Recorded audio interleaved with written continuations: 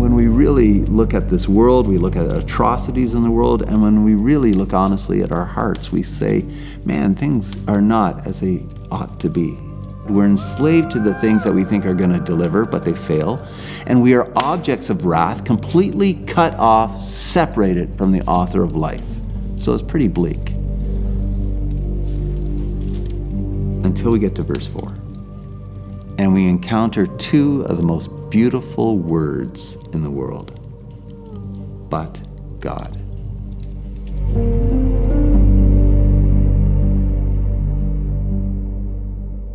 Welcome to CA Church Online. My name's John and I'm one of the pastors here. I'm lighting this candle to mark the first Sunday of Advent. Advent is the time of year where we marvel at the reality that because of his great love for us, God came down to earth in Jesus to deal with all of the sin, brokenness, and darkness in the world and in our own lives. Over these next few weeks, we're going to be exploring how Jesus changes everything for everyone. Pastor David is going to introduce us to a very important truth, that the coming of Jesus brings the great reversal.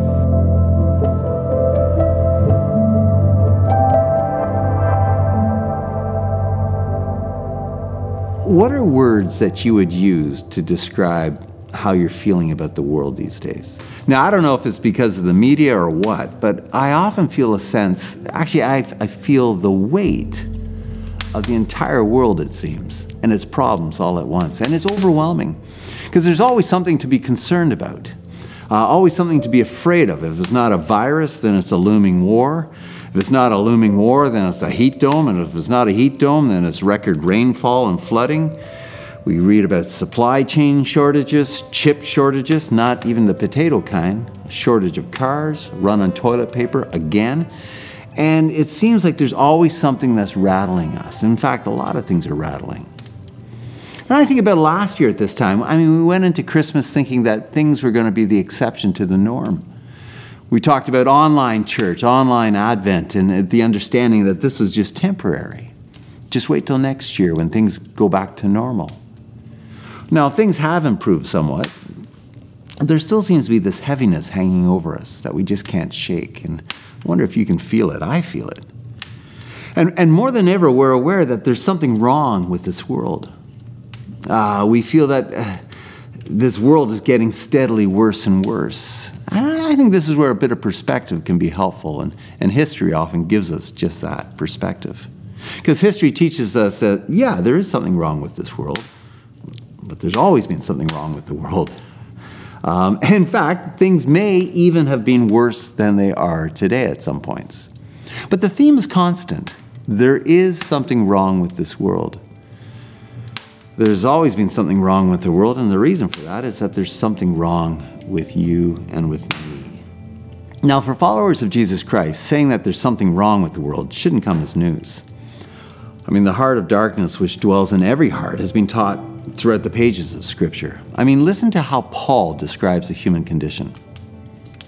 Paul says this, "And you were dead in your trespasses and sins, in which you once walked, following the course of this world, following the prince of the power of the air, the spirit that is now at work in the sons of disobedience, among whom we all once lived in the passions of our flesh, carrying out the desires of the body and the mind, and we were by nature children of wrath, like the rest of mankind." Wow. Merry Christmas. What a passage. But let's look a little closely about what Paul says about the state of our hearts. Paul says a number of things. He says, first off, that you and I were dead. Who is this we, Paul, that you're referring to? Well, it's every one of us. Every single human being. And what does he mean by dead? Does he mean that maybe we're oblivious or that we don't really understand things at one point? No. What Paul is saying when he says we're dead, he means dead. He's describing the state that all of humanity finds itself in. Outside of Jesus, we're separated from the author of life, and we're cut off from life, and we are spiritually dead. And what causes this death? Well, Paul points out, is connected to our sins and our trespasses. To trespass is, of course, to take a wrong step, to cross a boundary that you shouldn't cross, or leaving the right path. To sin, as you've probably heard, is to miss the mark. It's to fall short of the way we're supposed to live, to do what we shouldn't be doing, or not do what we ought to be doing. So how does death come about? Well, it starts right from the get-go. It is the issue that you find way back in Genesis 3, where you find a man and a woman in the garden. They're in perfect communion with God. But they begin to be tempted to think that maybe God isn't as good as he says he is. Or they're tempted to live independently from God. And so in Genesis 3, there's a trespass, there's a sin, and a separation. And the story of the Bible and the story of the world is being played out from that moment. We become blind to the glory of God, to his ways. And though we may look alive and healthy on the outside, inwardly we are in a mess load of trouble. Why? Because we're separated from the giver of life. And not only are we dead, Paul says, but we are enslaved. We are enslaved in three ways: to the world, to the devil, and to the flesh.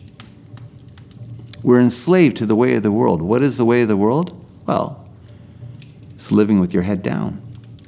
It's living as if God does not exist, nor does he matter. We look around at the world and we take our cues on how we live from it. We look at the world and we let our sense of identity be taken from it. How many likes we get, or how many shares our posts end up having. We look around at the world and we let our careers and our livelihoods be determined by it. We let our understanding of how communities and cities and nations work to be shaped by the world. We let our understanding of sexuality, marriage, and family to be formed by it. And our values have been and are continuing to be set by a godless way of life, shaped by a godless vision of reality. Eugene Peterson paraphrased it. He says, we quote, "Let the world, which does not know the first thing about living, tell us how to live." And when we live with our heads down, our world shrinks and we get kind of stuck into this little cubicle of reality. And what disappears is wonder, is imagination. And true life gets sucked out of day-to-day living, and we feel like Bilbo, like butter scraped over too much toast. Secondly, Paul says we're enslaved by the prince of the power of the air. Well, now, what does he mean by this? Well, the word air can be translated as like a foggy atmosphere. And what it means is we live our lives in such a way where we can't see properly. Everything around us seems so overwhelming, so confusing, and it's hard to have perspective. And we follow whatever happens to be trending, and that means that our lives and our worlds are being shaped by malevolent forces. And I know it sounds a little old-fashioned to talk about the devil in this day and age, but the reality is there's a lot more going on than we realize. I like what Gerald Johnson, he asked some questions. He says, do you think human trafficking is just the work of humans? Do you think the stranglehold that pornography has over our lives is simply the work of human beings? Do you think that the chokehold of consumerism is just the work of humans? Paul explains that we used to walk according to the prince of the power of the air, who actually messes with us, who messes and exacerbates human sin to bring us down into the pit. And then Paul says we are enslaved by our own desires. Now, there's nothing wrong with desires in and of themselves. Desires can be good. I desire that Canada will make the World Cup in Qatar.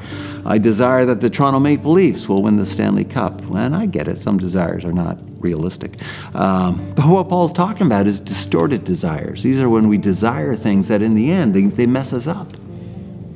And how many people do you know who desire things and they can't help but desire these things, but these things do a number on them? That's the desire that Paul's getting at here. And so Paul teaches us that we're dead. We were enslaved. And finally, he teaches us that we are condemned.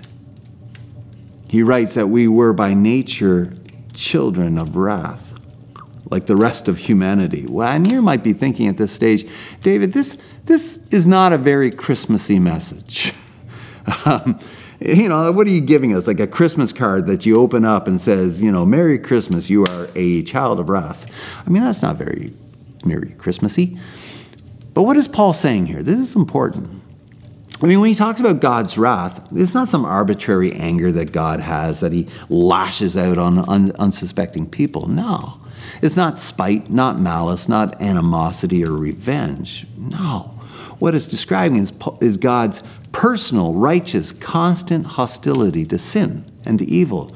It is God's deep sense of justice related to his holiness that's at work here. It's God's desire to make all things right. And the problem runs deep into every human heart, every heart. The sin in the garden begins a trajectory that carries right onto today. It's like dropping a little pebble in a still lake, and the ripples extend outwards. And I recognize, as some of you hearing this today, you're not finding a lot of comfort and joy yet.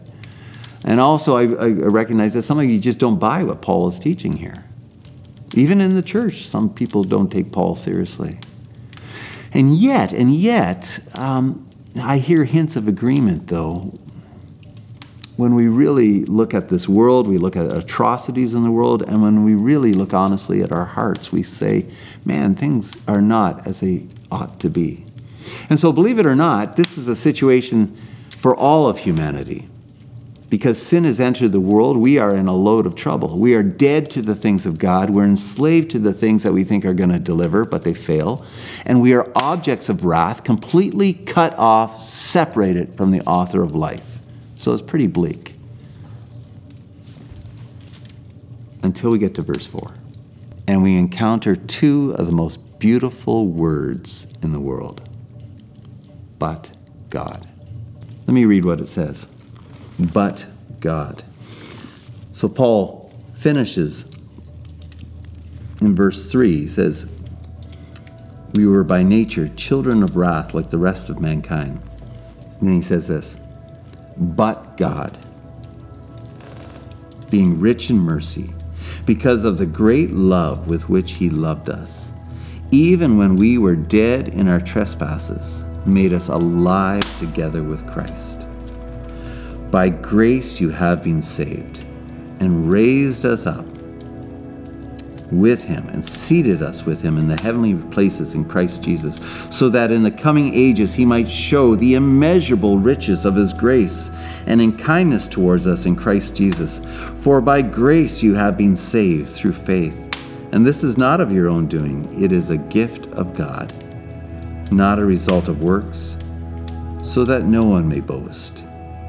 For we are his workmanship, created in Christ Jesus for good works, which God prepared beforehand, that we should walk in them. Oh Lord, thank you for your grace in this. The good news of Advent is this, but God. God will not leave us in our desperate situation. In Jesus, God comes down.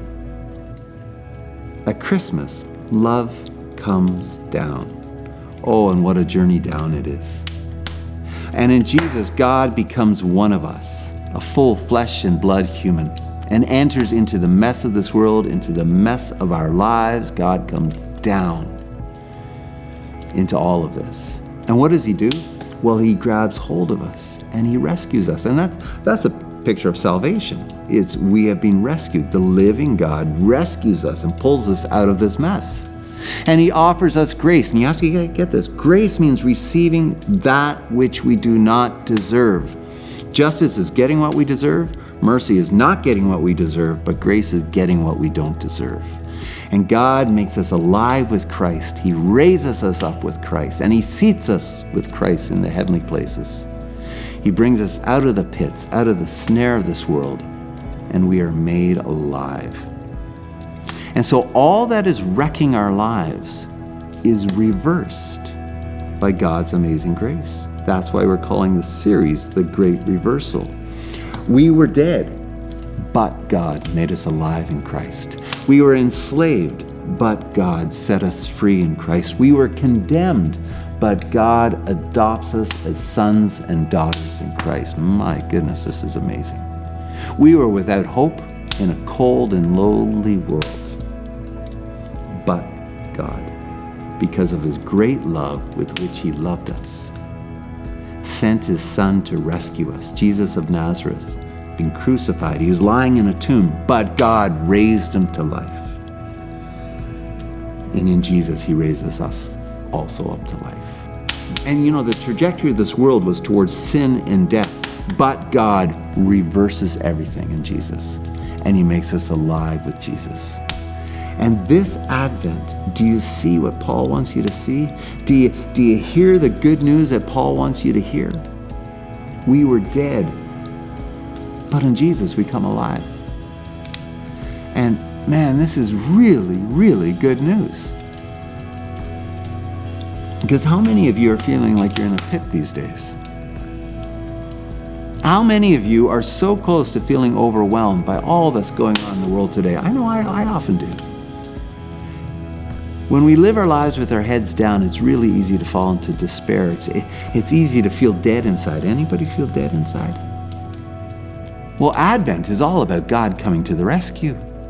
It's all about him entering into the mess of this world, reversing the trajectory of our lives. And I remember Christmas. I remember Christmas years ago. Many of you know I grew up as an atheist, and I was living overseas.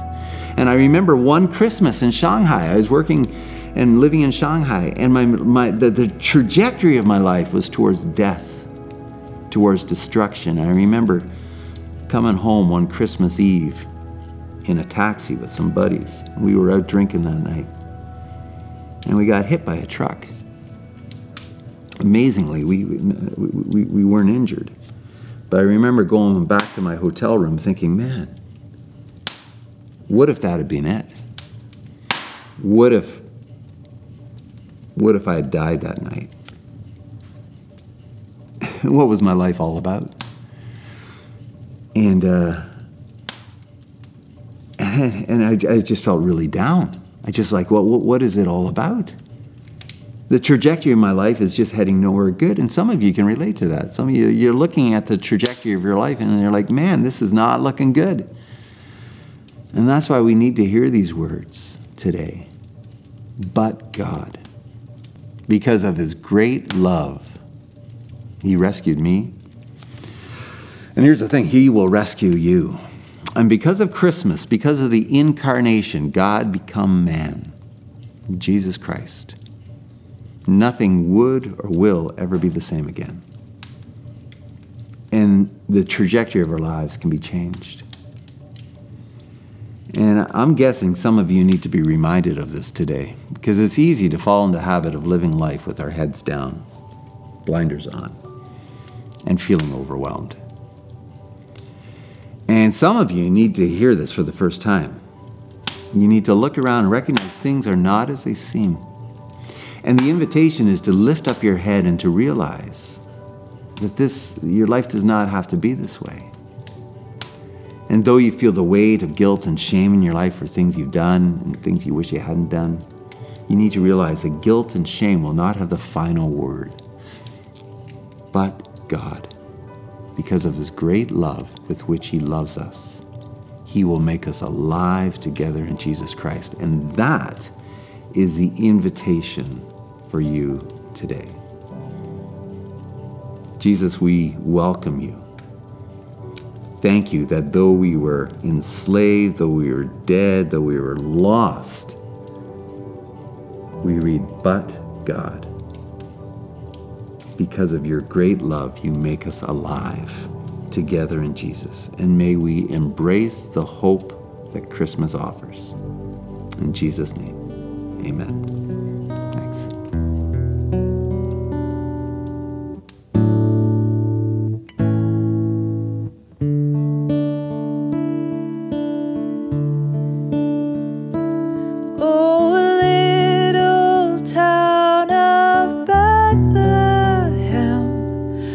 Still we see thee lie above the deep and dreamless sleep.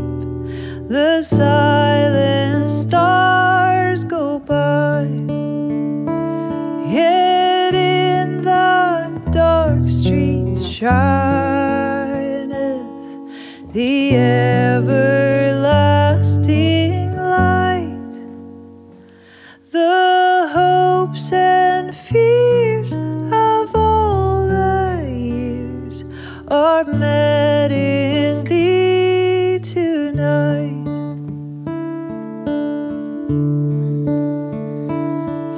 For Christ is born of Mary and gathered all above. While mortals sleep, the angels keep their watch of wondering love. O morning stars together proclaim the holy birth, and praises sing to God the King, and peace to men on earth.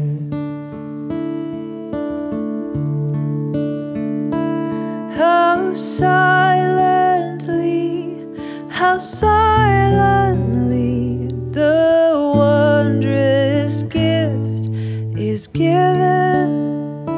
So God imparts to human hearts the blessings of His heaven. No ear may hear His coming, but in this world of sin, where meek souls will receive Him still, the dear Christ enters in. O holy child of Bethlehem, descend to us, we pray. Cast out our sin and enter in. Be born in us today. We hear the Christmas angels their great glad tidings tell. Oh, come to us, abide in us, our Lord Emmanuel.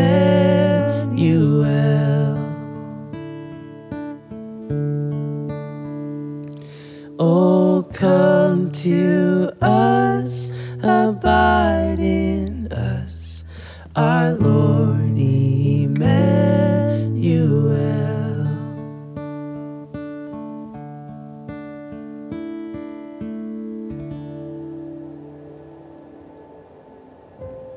Today, we heard from David that we were dead, but God made us alive in Christ.